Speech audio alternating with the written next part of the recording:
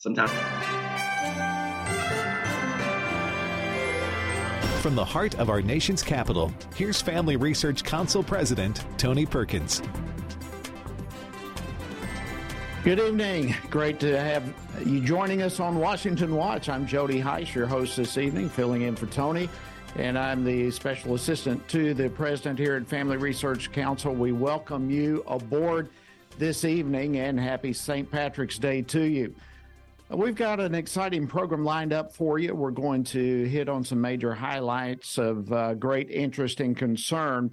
We're going to begin this evening by discussing President Biden, who is now calling on Congress to find a way to impose tougher restrictions on bank CEOs and different executives because of the recent failures that we have watched take place. And we've seen some banks come to the rescue to the tune of some $30 billion, which ultimately we all know who is going to be paying those back. We'll be talking with Congressman Ralph Norman on that issue here in just a few moments. Then a little bit later, as we move on, we also have the Biden administration continuing to refuse to abide by the rule of law. This is extremely concerning as we are watching, we have watched and continue watching. Pregnancy Life Centers across the country has undergone various types of attacks and no arrests. Well, last night there was yet another attack in the state of New York, outside of Buffalo. And we will be talking to the CEO of CompassCare, who now has been attacked for the second time. He will be joining us here in just a little while. And of course, it's no surprise that the Biden administration continues to refuse to abide by the rule of law. And we are watching a shift take place right now that to many of us is extremely concerning, where literally we are watching spiritual terminology to be used in order to advance the leftist agenda. Extremely concerning, and I want to give you some of my thoughts on that later on in the program. And then speaking of abortion and those type of issues, the gender issue, all of these different things that we're watching a continual barrage coming our way from the left. We've watched students out at Stanford Law School recently literally go after verbally and not even allow him to speak, a sitting federal judge. That, of course, as many of you know, have been making all sorts of news and headlines. And we're going to be talking to one of the students that was actually there, witnessing it all, watching it all. In fact, he's the head of the organization that invited the judge to come speak. He will be joining us to discuss this, and we're going to go deeper into that topic as well. So a lot ahead. Stay tuned. You don't want to miss any of it. And let me just say this by way of our website. If by chance you do happen to miss any portion of today's program, as you well know, you can catch it and a host of other archives on our website, tonyperkins.com. So be sure to keep that website handy.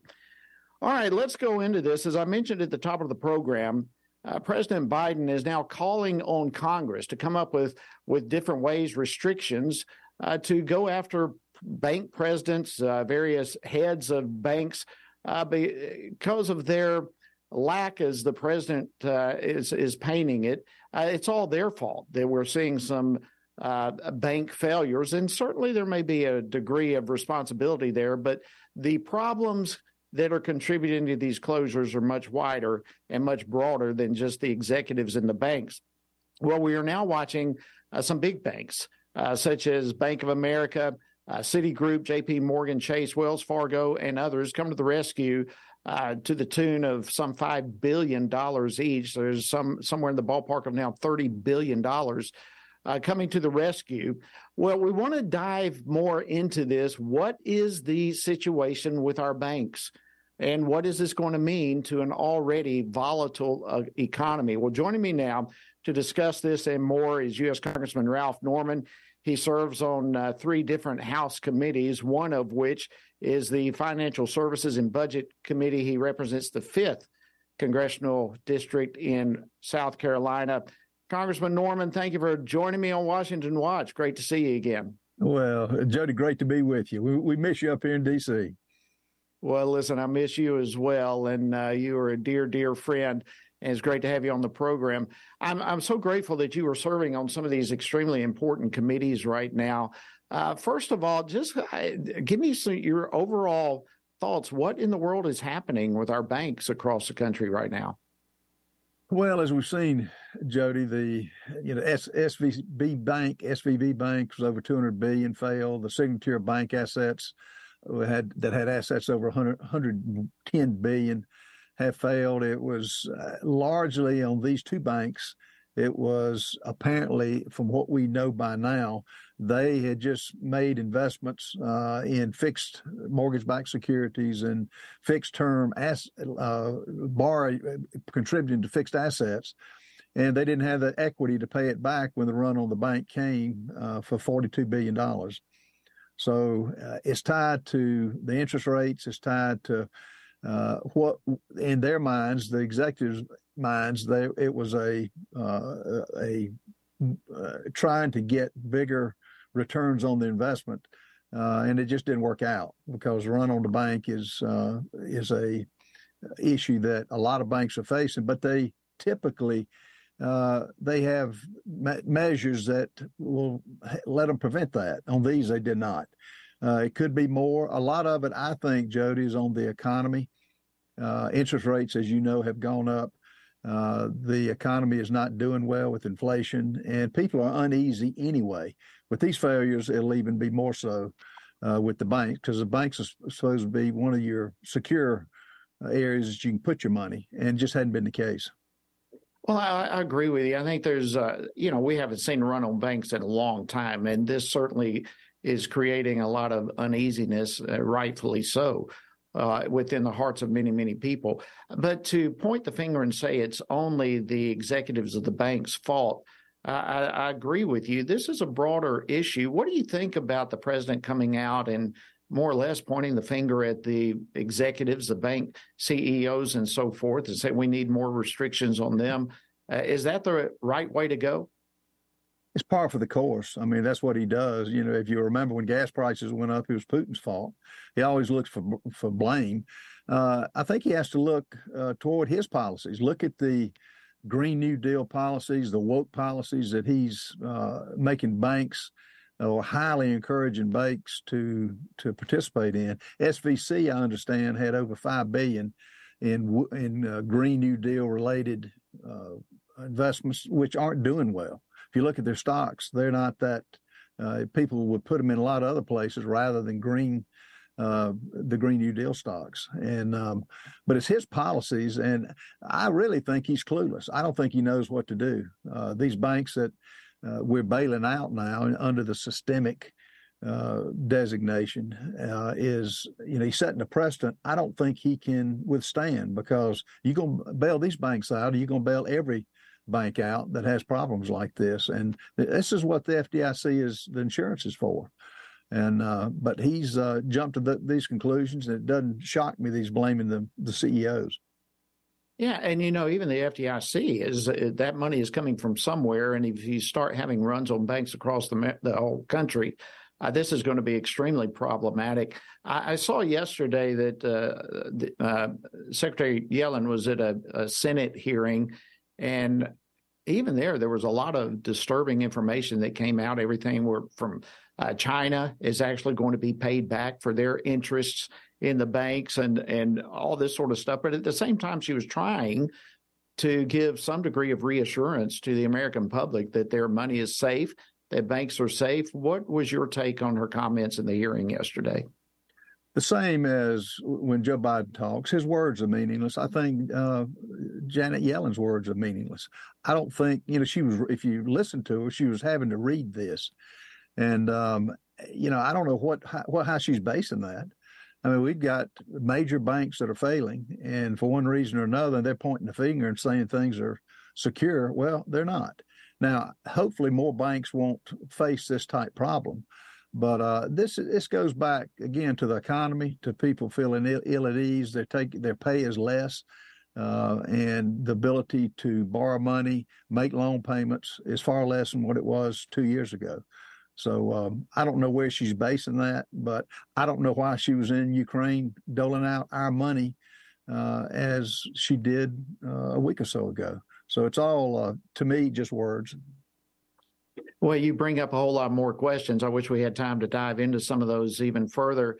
But if I can, Ralph, I'd like to switch gears a little bit because I know this is also a topic that you've been very heavily involved with for a long, long time. But yesterday, the Committee on Homeland Security had a meeting down at the border, a hearing down at the border, and yet again, Democrats, if you will, protested that and didn't show up for it. But we have the DHS Secretary Mayorkas, who testified a year ago or so, months ago, that the border was operationally secure. And of course, we know that it's not at this point. Let me run a clip for you. I'd like to get your feedback on this. If we can hit the Mayorkas and the Ortiz clip back to back, please. Will you testify under oath right now? Do we have operational control, yes or no? Yes, we do. And we have operational control of the borders. Yes, we do. And you heard the secretary. He said we have operational control. That's the definition of operational control. Based upon the definition you have, sir, up there, no. We don't have operational control. No, sir. Wow, I mean, this is serious stuff here. Here we have Secretary Mayorkas saying, yes, we have operational control at the southern border. And the border chief, who is there working, says, oh, no, we are nowhere close to operational control. What's your take on this? Well, if you look at the definition, Jody, and, if for it to be operationally secure, have operational control, it means you prevent all unlawful entries into the United States, entry by terrorists, aliens, narcotics, contraband. And we know that's not the case. I've been to the border, as you have. There have been 4.6 million encounters since this president took office, 1 million in the last 5 months that we know of. But until the wall is built, and by the way, for your viewers, we're paying an estimated $130,000 per day, which is around $50 million per year, to store the steel and the materials that have already been paid for. We're paying that to the property owners, and while it just sits there, and until you have designated points of entry and a wall, and you're not going to have any type of security. Mayorkas, when I was on the oversight committee, when I asked him, is the border secure? He said yes. Then I said, well, define unsecured. And it was like a deer in headlights. So they have no credibility. And the sad part about it, to unwind this for hopefully the next president, Republican president that comes in, to unwind it, I don't know how you do that. We've got 2 more years of this. And at this rate, we will have 10 to 15 million illegals in this country, ballooning the budgets of every city and every municipality in America, which is sad. It's unbelievable. Congressman Ralph Norman from South Carolina, dear friends, always great seeing you. Thank you for your work, your leadership there in Congress. Keep the torch ablaze, my friend. Thank you for joining us this evening on Washington Watch. My pleasure. Thank you, Jody. You bet. All right, friends, stay tuned. We've got much more to cover. Coming up after the break, we're going to be speaking with Jim Harden. He's the CEO of CompassCare, another pro-life protection center for pregnant mothers who is attacked again for the second time. We'll speak with him straight up after the break. Stay tuned. We'll be right back.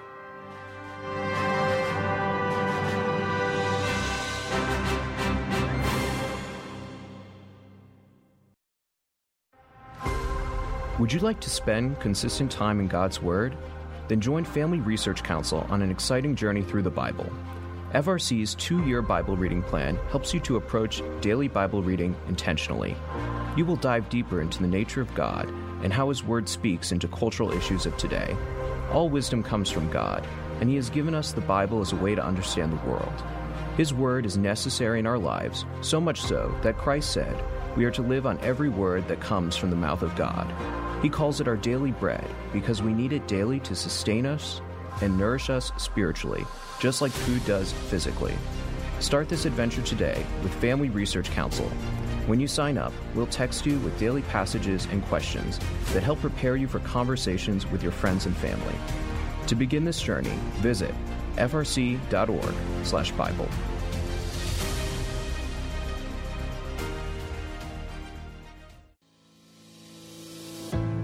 1 Peter 3:15 instructs us to always be prepared to give an answer to everyone who asks for a reason for the hope that we have. The mission of FRC's online Center for Biblical Worldview is to carry out that verse by training Christians to advance and defend the faith in their families, communities, and the public square, as now more than ever, we need to be grounded in the truth of God's Word. The Center for Biblical Worldview provides amazing written resources for a wide range of relevant issues, including biblical stances on voting, religious liberty, abortion, marriage, and sexuality. Each of these topics comes as a free downloadable PDF version, abbreviated version, and Spanish translation, along with a prayer guide. To access this written series or to sign up for the Center for Biblical Worldview's monthly newsletter, visit frc.org/worldview.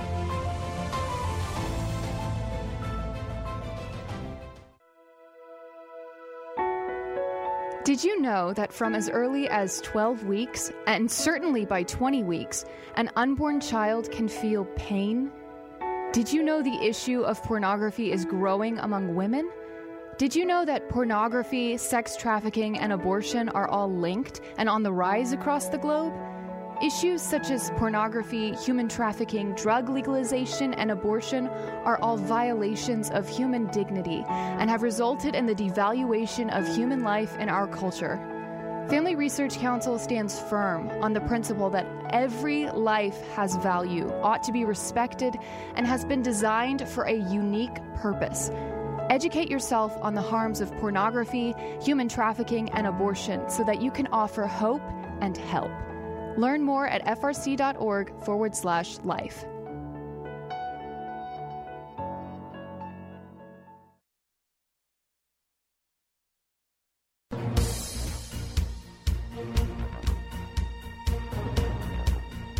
Welcome back to Washington Watch. I'm Jody Heiss, your host, and we're honored to have you joining us this evening. Well, less than a year after their office in Buffalo, New York was firebombed, the CompassCare Pregnancy Services has yet again fallen victim to anti-abortion activism last night. Their office was vandalized with the word liars sprayed on the signage. It took place sometime shortly after midnight. So should we be surprised that considering when you look at how New York's governor literally has been putting money into protecting abortion clinics while just absolutely staying silent against pro-life facilities? The failure to ensure enforcement of the law just produces more lawlessness. Well, with me to discuss more of this is Jim Harden. He is the CEO of the CompassCare Pregnancy Services. Jim, welcome back to Washington Watch. We're glad to have you. It's an honor to be back with you. Thanks for having me. Well, listen, it's our honor. Let me first of all just say that we are so sorry that once again, you are having to go through what you're experiencing right now. But let me ask you, Jim, do you have any reason to believe that the investigation into this is going to end with any better results than the investigation into the bombings that you experienced last year? No, we have every reason to believe the opposite. We have every reason to believe that this is not going to end in any kind of arrest unless we force it through our private investigators, which they're looking, our private investigators are on this. You're right about New York Governor Kathy Hochul. She signed a bill 6 days after that particular office of ours was firebombed last June 7th. She signed this bill to investigate pregnancy centers, saying that claiming that we're misleading women or harming women with misinformation that's consistent with the graffiti message on our sign that came yesterday. Liars, in all caps. This is Jane's Revenge, Antifa style graffiti, big block letters in the red. And Letitia James, New York State Attorney General, has the same message. She sent an open letter to Google demanding that they wipe us off the map so that women can't find us because they claim we're misleading women. We're the ones telling women the truth. And it appears that certain vandalism and violence against the political or ideological perceived enemies of the pro-abortion elite is okay. I mean, look, New York State Police have a domestic terror unit that has not been deployed. Kathy Hochul said that they are standing by. Last time we were firebombed, they are still standing by. Why is the DOJ deprioritizing these investigations against pro-life organizations? Well, I think it's because they're classified under the Civil Rights Division, and the person in charge of the Civil Rights Division is Kristen Clark, and many people know that she is, a supporter of BLM Antifa, and this Jane's Revenge activity is related to Antifa, and she's also on her own Twitter account vehemently opposed to pro-life pregnancy centers. So we've got a politicized DOJ and FBI and Biden administration. I said that FBI needs to be defunded last Monday. Joe Biden himself came out ridiculing that comment at a speech 2 days later, saying, "Did you hear the latest?" He wants to defund local police and investigators, but add more funding to the FBI. This is kind of a Maoist Red Guard approach. He wants to centralize policing to the federal government and allow for certain kinds of violence. It's reprehensible. I mean, it is. I can't express it. I can't express my outrage enough. But listen, we're right there with you, Jim. This is unbelievable. And to look at a year has gone by and still no arrest. This investigation is nowhere. It's the political leaders in your own state, as well as the politicalization that is taking place in the FBI, the Department of Justice, and so forth across the board. And now we are watching attacks like this literally take place all across the country. So what message do you think that ultimately the Biden administration is sending to those pro-abortion activists right now?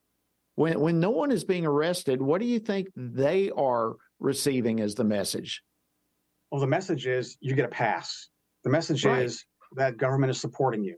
The message is that current Biden administration is in full support of a philosophy of government that is more Maoist Chinese than it is rule of law constitutional. So, yeah, this is emboldening them. And we've seen that happen with the Minneapolis attack after Hanoi Jane's encouragement to murder pro-life people last Friday.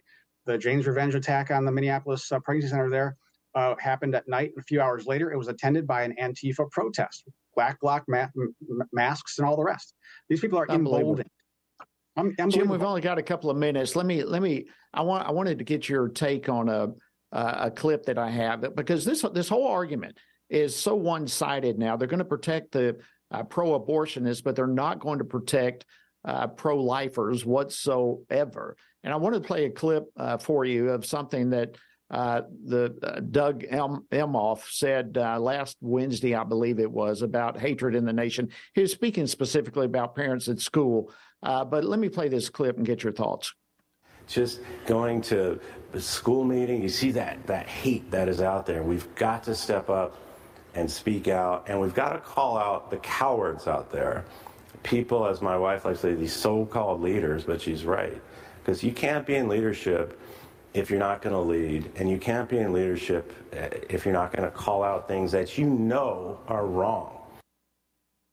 Yeah, look, we've only got about 60 seconds left here, but what do you think about how the left is vilifying pro-lifers and conservatives, making it as if they are the immoral ones, they are the ones that they need to protect others from? Your quick take on it. Well, pro-life people are being vilified because of what we believe. Our belief runs absolutely counter to the belief of the political elite, and that stands in the way of absolute tyranny. What we believe is that all people are made in the image of God and therefore equally valuable. We are endowed by our Creator, the Declaration of Independence says, with inalienable rights. The first of which, the primary one, that presupposes all others, is the right to life. This is endowed by God, not by government. And government wants to replace God with their new moral code. Well, Jim Harden, I want to say thank you again so much. Boy, you're putting up. You're in the middle of the fire. You're in the tip of the spear. And thank you for standing up for life. And thank you for standing up for the rights to be heard. We appreciate you joining us this evening here on Washington Watch. Thank you. All right, friends, much more coming straight ahead. Coming up, I'm going to offer some of my thoughts on the left's use of spiritual language to cloak what is simply evil. Don't go away. We're going to be pushing forward on this straight ahead.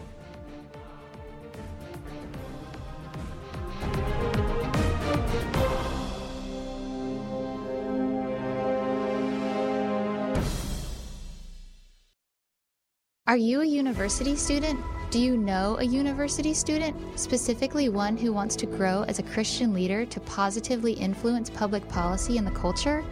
Look no further. Family Research Council has a life-changing 12 to 15-week internship program that has prepared and equipped students to take the next step in their professional journey. With a speaker series focusing on careers and callings, lectures from prominent conservative leaders, and weekly biblical worldview training, students will grow in personal and professional development. Interns have the opportunity to work in policy, communications, event planning, and more. They will gain real-world experience working directly with our experts who will guide them in pursuing careers of influence so that they can make a difference wherever God calls.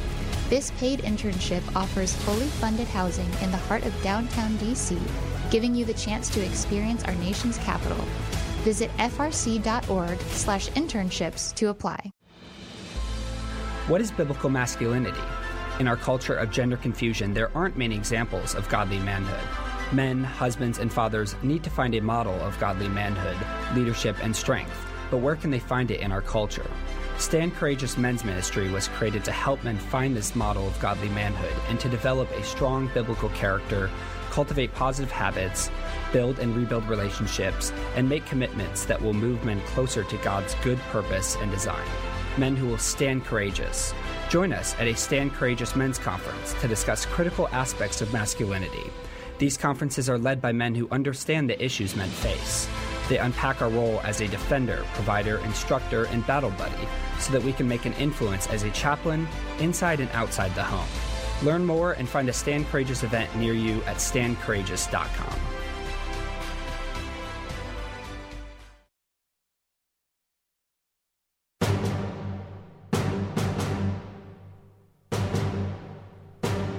Welcome back to Washington Watch. Glad to have you on board. I'm Jody Heiss, your host this evening, sitting in for Tony Perkins, and we're glad to have you with us. All right, yesterday, some of you may have seen this. U.S. Vice President Kamala Harris gave some remarks during an abortion rights roundtable at Grandview University in Des Moines, Iowa. And as usual, she painted conservatives as the villains. Look at this clip. We have seen states in the United States of America that have been proposing or passing laws that would criminalize healthcare providers. Literally, laws that provide jail time for a doctor or a nurse who does what they took an oath to do, which is to treat their patients in a way they believe is in the best interest of their patients. Well, actually, Madam Vice President, the oath to which you referred says to do no harm, which obviously abortion does. She called also during that speech, she called the approach of red states and some of the laws coming in relation to rape and incest as immoral. Again, look at this clip. We have seen what I would consider and do consider as a former prosecutor to be an immoral approach to survivors of rape or incest being deprived of the ability after that to make other decisions about their body. It's immoral. It's immoral. This is unbelievable language. It is unbelievable that they would literally, that the vice president would literally come out and say a pro-life position is immoral. I want to speak to this a little bit further. I got one more clip I want to throw your way. President Biden just a couple of days ago was telling us what he called close to sinful. Look at this. What's going on in Florida is, as my mother would say, close to sinful. I mean, it's just terrible what they're doing. Now, listen, it is terrible what they are doing, what the left is doing to this country. Literally, at this point, the left in this country want to tell us what is immoral and what is sinful. So what are we to make of the left's use of spiritual language? This is what's so disturbing to me, and I really just want to take a few moments to just unravel some of my own thoughts here. In fact, let me go to the control center. If you guys have clip 9, if you could play that real quickly. I believed then as I believe today, this is the most beautiful building in the world because of what it represents. The Capitol is a temple of our democracy, of our Constitution, of our highest ideals. Did you catch that? I was on the House floor that day when Speaker Pelosi at the time gave that statement. And I hope you caught it because it is exceedingly revealing. She referred to the people's house. She referred to the Capitol building as a temple. It is not a temple. It is not a political temple. It is a building for political debate, but it is not a temple. But in so designating it that way, she really gave away the view that she and so many on the left have of their political left-wing ideology these days. It is, in fact, their religion. They have bought into this left-wing wokeism, radical ideology as their religion, and they embrace it in that kind of way. They wake up every morning thinking, how can they advance their religion? How can they push this on American society? And it's extremely concerning that now they are literally using biblical terminology, spiritual words, to describe their positions and to vilify those of us who literally hold to biblical truth is our worldview. But they are using words like immoral and sinful to describe everyone who disagrees with their radical positions. You know, listen, when you start placing yourself in the position of God, there's no good end of that. You know, one thing that we see in the Bible, you start in Genesis, you start at the very beginning. The Bible is a powerful, it is the Word of God, but it is a book of distinctions. There is God and there is man. Even simple things. There is day and there is night. There is life and death, but there is God, there is man, there is right, and there is wrong. There is male, there is female. The Bible is a book of distinctions, and it is a book of truth. It is the Word of God. And now we're watching an entire generation of leaders cramming down our throats that they have the definition of truth, that they have the corner market on what is right and wrong. And if you don't agree with them, you are immoral, you are wrong, you are the one that must be dealt with. Folks, I want you to understand that this is the culture that we are entering into politically. It is a spiritual battle.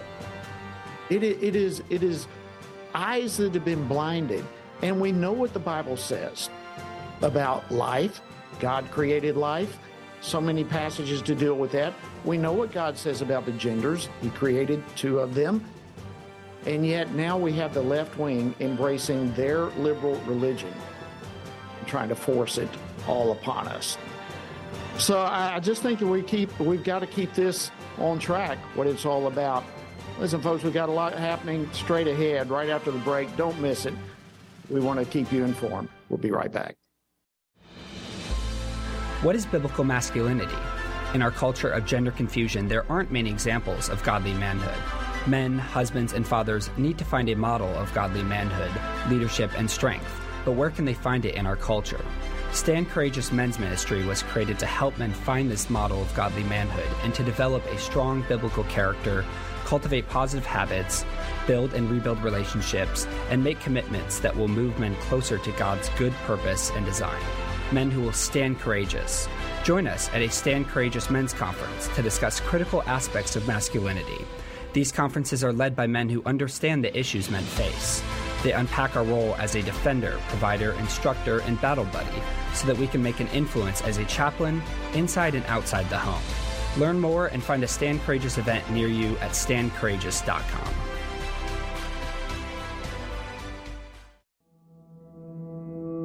With the increase in tech censorship of conservatives and Christians, Family Research Council created a tech subscription platform to be sure we don't go completely dark due to censorship. It is important to us that we stay connected with you and that you stay informed.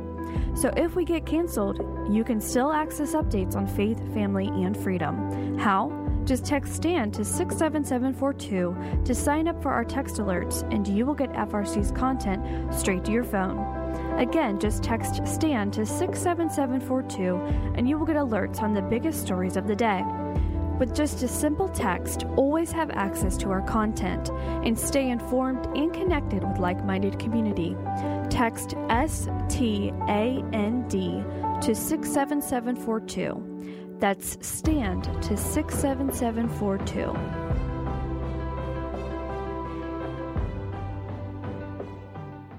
Are you a university student? Do you know a university student, specifically one who wants to grow as a Christian leader to positively influence public policy and the culture? Look no further. Family Research Council has a life-changing 12 to 15-week internship program that has prepared and equipped students to take the next step in their professional journey. With a speaker series focusing on careers and callings, lectures from prominent conservative leaders, and weekly biblical worldview training, students will grow in personal and professional development. Interns have the opportunity to work in policy, communications, event planning, and more. They will gain real-world experience working directly with our experts who will guide them in pursuing careers of influence so that they can make a difference wherever God calls. This paid internship offers fully funded housing in the heart of downtown DC, giving you the chance to experience our nation's capital. Visit frc.org/internships to apply.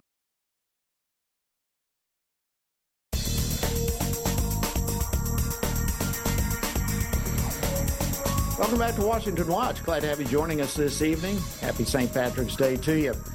All right, our nation's leading law schools used to be places where ideas were robustly debated.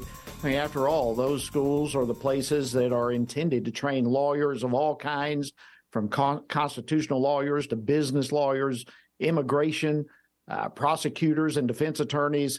But if our nation's elite law schools and their woke law students have it their way, then the future of our judicial branch might be in jeopardy going forward, because we're going to end up with just one type of legal system, and that's a woke one, a woke system that does not tolerate anyone who themselves is not woke. We saw just a preview of this last week when Kyle Duncan, he's a judge on the Fifth Circuit Court of Appeals, which, by the way, that court is just one step below the U.S. Supreme Court. But Judge Duncan was shouted out of a speaking engagement at Stanford Law School by its elite woke law students. And that's not all that happened. He got a lecture from the school's associate dean for diversity, equity, and inclusion as well. Look at this. I'm also uncomfortable because it is my job to say you are invited into this space. We believe that the way to address speech that feels abhorrent, that feels harmful, that literally denies the humanity of people, that one way to do that is with more speech and not less, and not to shut you down or censor you or censor the student group that invited you here. Well, that was quite a welcome, wasn't it? I'm frankly not sure how welcome the judge felt about those remarks from the dean, but even that was far better than how the students pushed back. With me right now, who was there firsthand to give an account of all of the happenings at Stanford, is Tom Rosenberger. He's the president of the Stanford University Federalist Society, which organized the event that the judge spoke at. Tim, welcome to Washington Watch. Thanks for having me on, Congressman. Well, it's an honor to have you. Look, video of the event is not yet publicly available, in part because the university has refused to turn it over to you. And as I understand it, you've actually paid for the video before the event even took place. But as of yet, have they still not given you the video? Yeah, we paid $150 to have University AV film this. And so far, we've got nothing. I checked in with the dean on Tuesday after several emails and checking in with the AV office. And she said she knew nothing about it, but would look into it. But now we're at Friday, Still no copy of the tape. So hoping that comes out, because I think it adds more context to what the judge was up against and why he wasn't able to speak.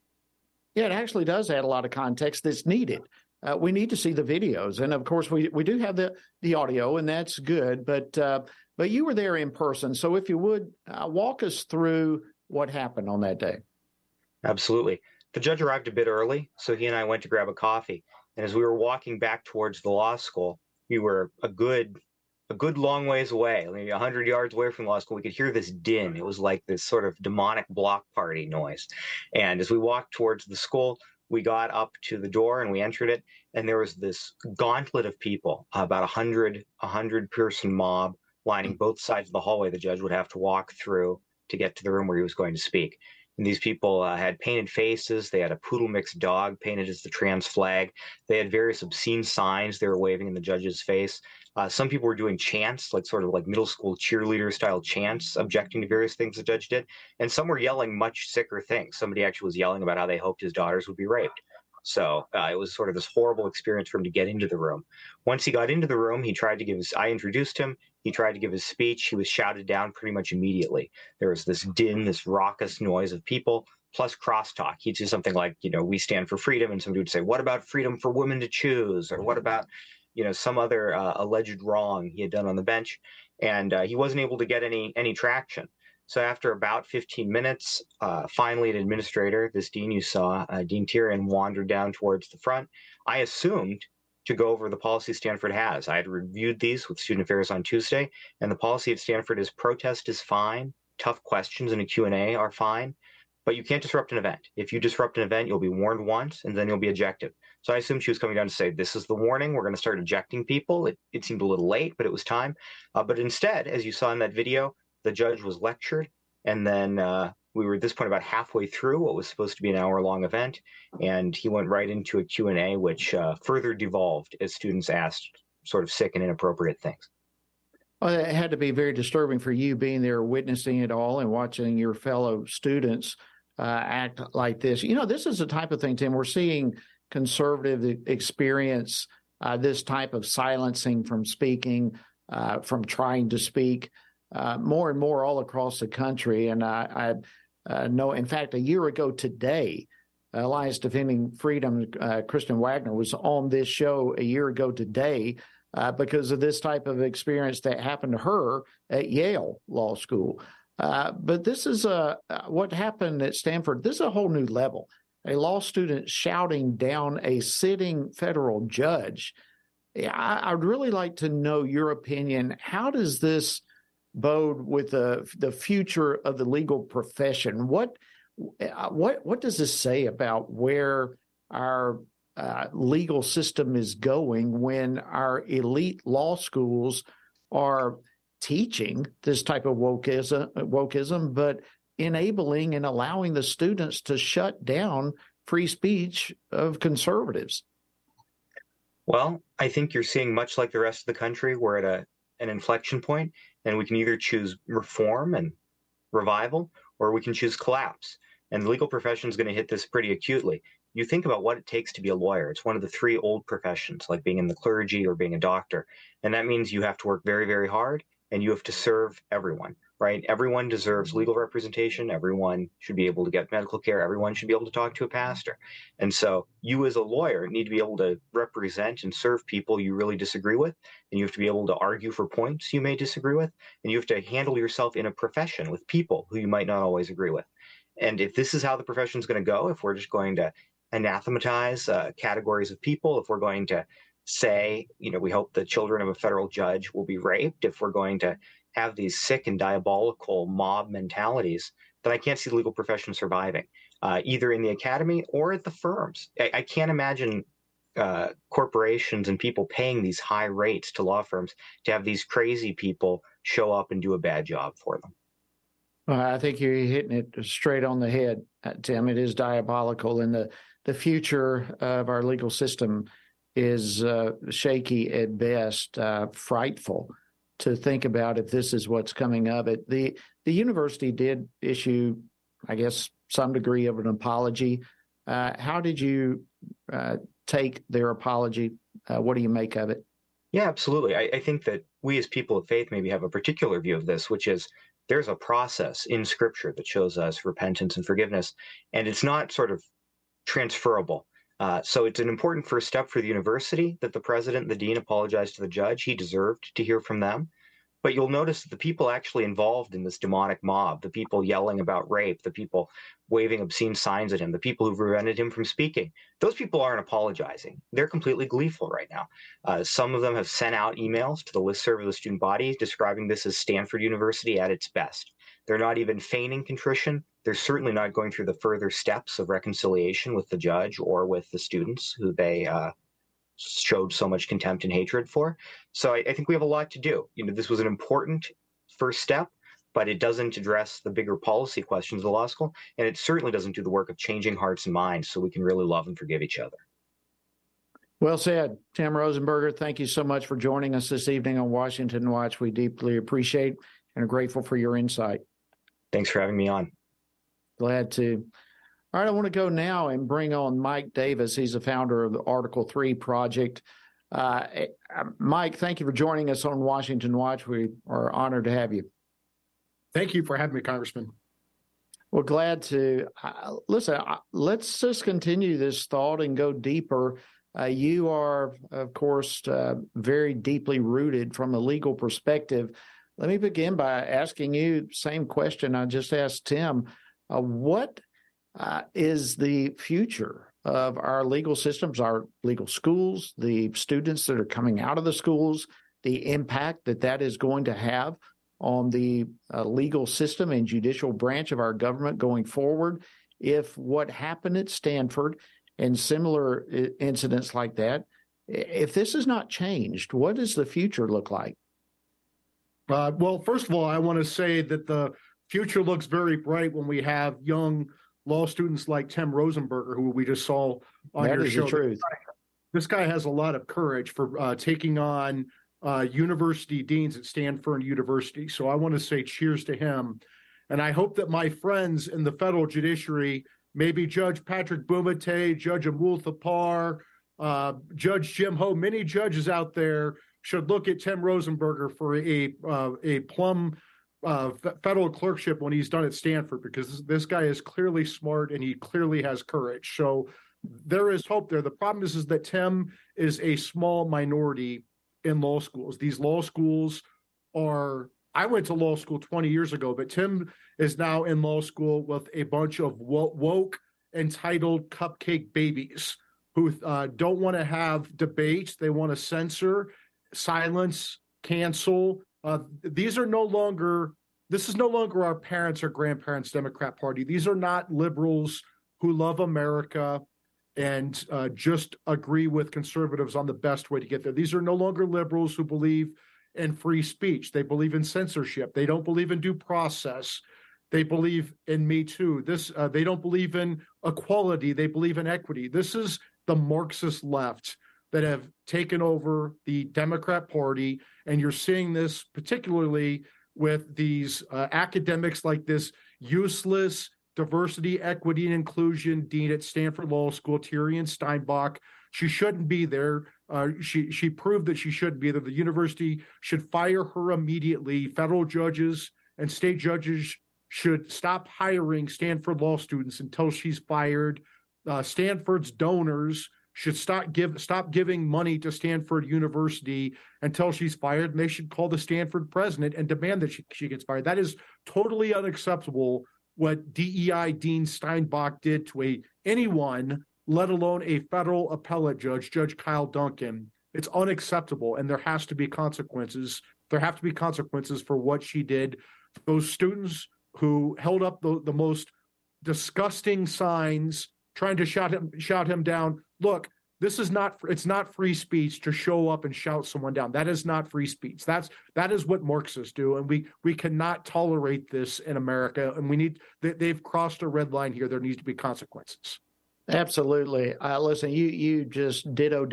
I say to you, thank you for everything you just said, and including a shout out for Tim Rosenberger. What an articulate young man on truth and the law. I mean, he understands what he's talking about, and I'm so glad that he was there and was able to come on and share with it. But you yourself, you're deeply entrenched in legal issues. I mean, you were the former chief counsel for nominations to the Senate Judiciary Chairman Chuck Grassley. You yourself served in all three branches of our federal government. I mean, you understand what's going on here. So when you speak to the issues that are happening there at Stanford as you see them, you speak with authority.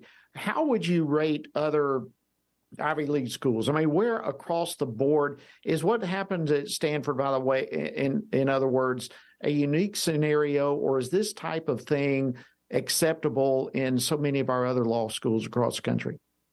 I just published a Newsweek opinion piece on this, and unfortunately, Congressman, this is happening everywhere, whether it's Yale or Georgetown or all over the country. And again, it is this leftist mindset where it's not liberal Democrats anymore. It's a leftist mindset where they do not believe in free speech. They do not believe in tolerance. They believe in censorship. They believe in equity. They believe in intolerance. These are not liberals. These are illiberal people. This is the Marxist left. And the problem is that leftists have infiltrated every place in our society. They've even from big tech, big media. They've long been washed out bums in academia, especially law schools like DEI Dean Tyrion Steinbach, who couldn't have a real job in the real world if she tried. So they have to create a fake job for her at Stanford. That's the problem is you have these leftists taking over these key institutions. Heck, they're even taking over the military. We even have a woke military now. And it's just, look, if I were the communist Chinese, if I could write a playbook to destroy America, what we've been doing in America over the last 3 or 4 years with COVID lockdowns and BLM and Antifa and Me Too and pronouns and just equity, the nonsense that we've seen, all these tactics from the Marxist left, that would be right. That would be in my playbook if I were the communist Chinese government, because it's doing so much damage to our country. We're seeing our country divided, maybe trying to conquer us, pitting us against each other, making us hate our country so maybe they can rebuild it in their Marxist image, build back better. Who knows? Mike, we got about 30 seconds and we're going to have to wrap it up. But Judge Duncan actually pointed out something that you would think these law students would know, and that is the role of a judge is not to legislate from the bench. That is up to the legislative branch. Is the Constitution basically been thrown out in our law schools? 15 seconds. It absolutely has. Thank God President Trump transformed the federal judiciary, because our country would be lost. It is the backstop. It is the thing that's going to finally save our country. And if we lose the federal judiciary, we're done as a republic. Mike Davis, thank you so much for your insight. We deeply appreciate you coming on Washington Watch this evening. Thank you, Congressman. You bet. And thanks to each of you for joining us on this edition of Washington Watch. We cover the big news, keeping you informed from a Christian worldview perspective. Have a great weekend.